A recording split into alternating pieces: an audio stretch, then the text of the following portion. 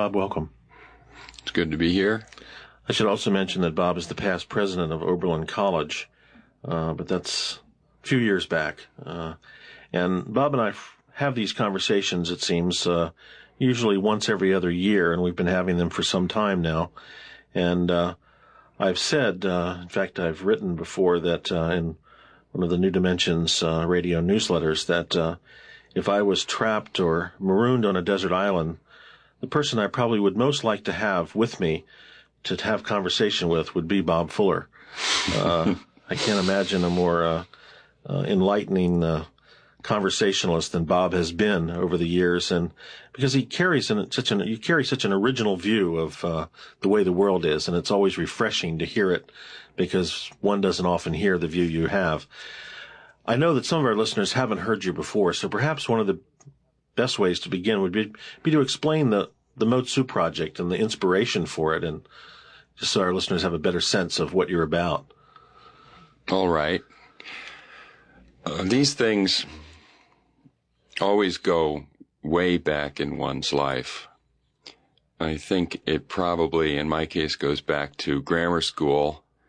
My grammar school was an all-white, mostly privileged school in New Jersey near Bell Laboratories, where so many of our parents worked.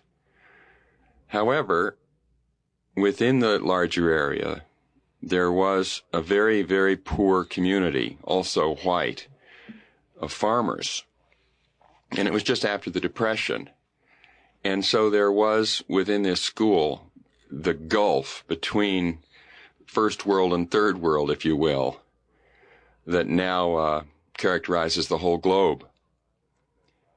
And I was always fascinated by the energy in these poor kids and the resourcefulness, by the street wisdom, if you will. But as I said, none of them were other than white. And then later in life, of course, at college, one meets blacks and Asians and so on. But I've always been fascinated by the differences because I think so many of my playmates were homogeneously well-off, successful American types.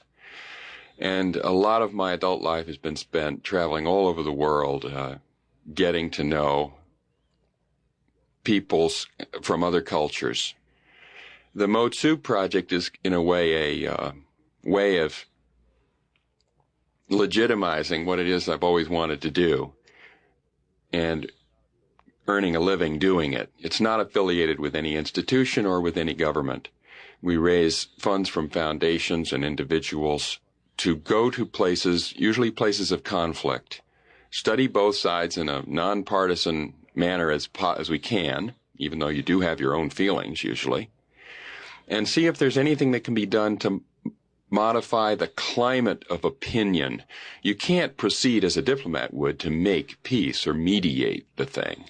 But prior to that, there's the need for people to get to know each other. And the project is named after an ancient Chinese named Motsu, who began doing this very kind of thing 2,500 years ago. That is 500 years before Christ. He believed that offensive warfare was evil, and he was the first person we know about ever to say that, because war making had always been viewed as a perfectly legitimate activity. It still is, more or less. On the other hand, with the advent of weapons of mass destruction, more and more people are coming around to the point of view that Motsu first enunciated 2,500 years ago.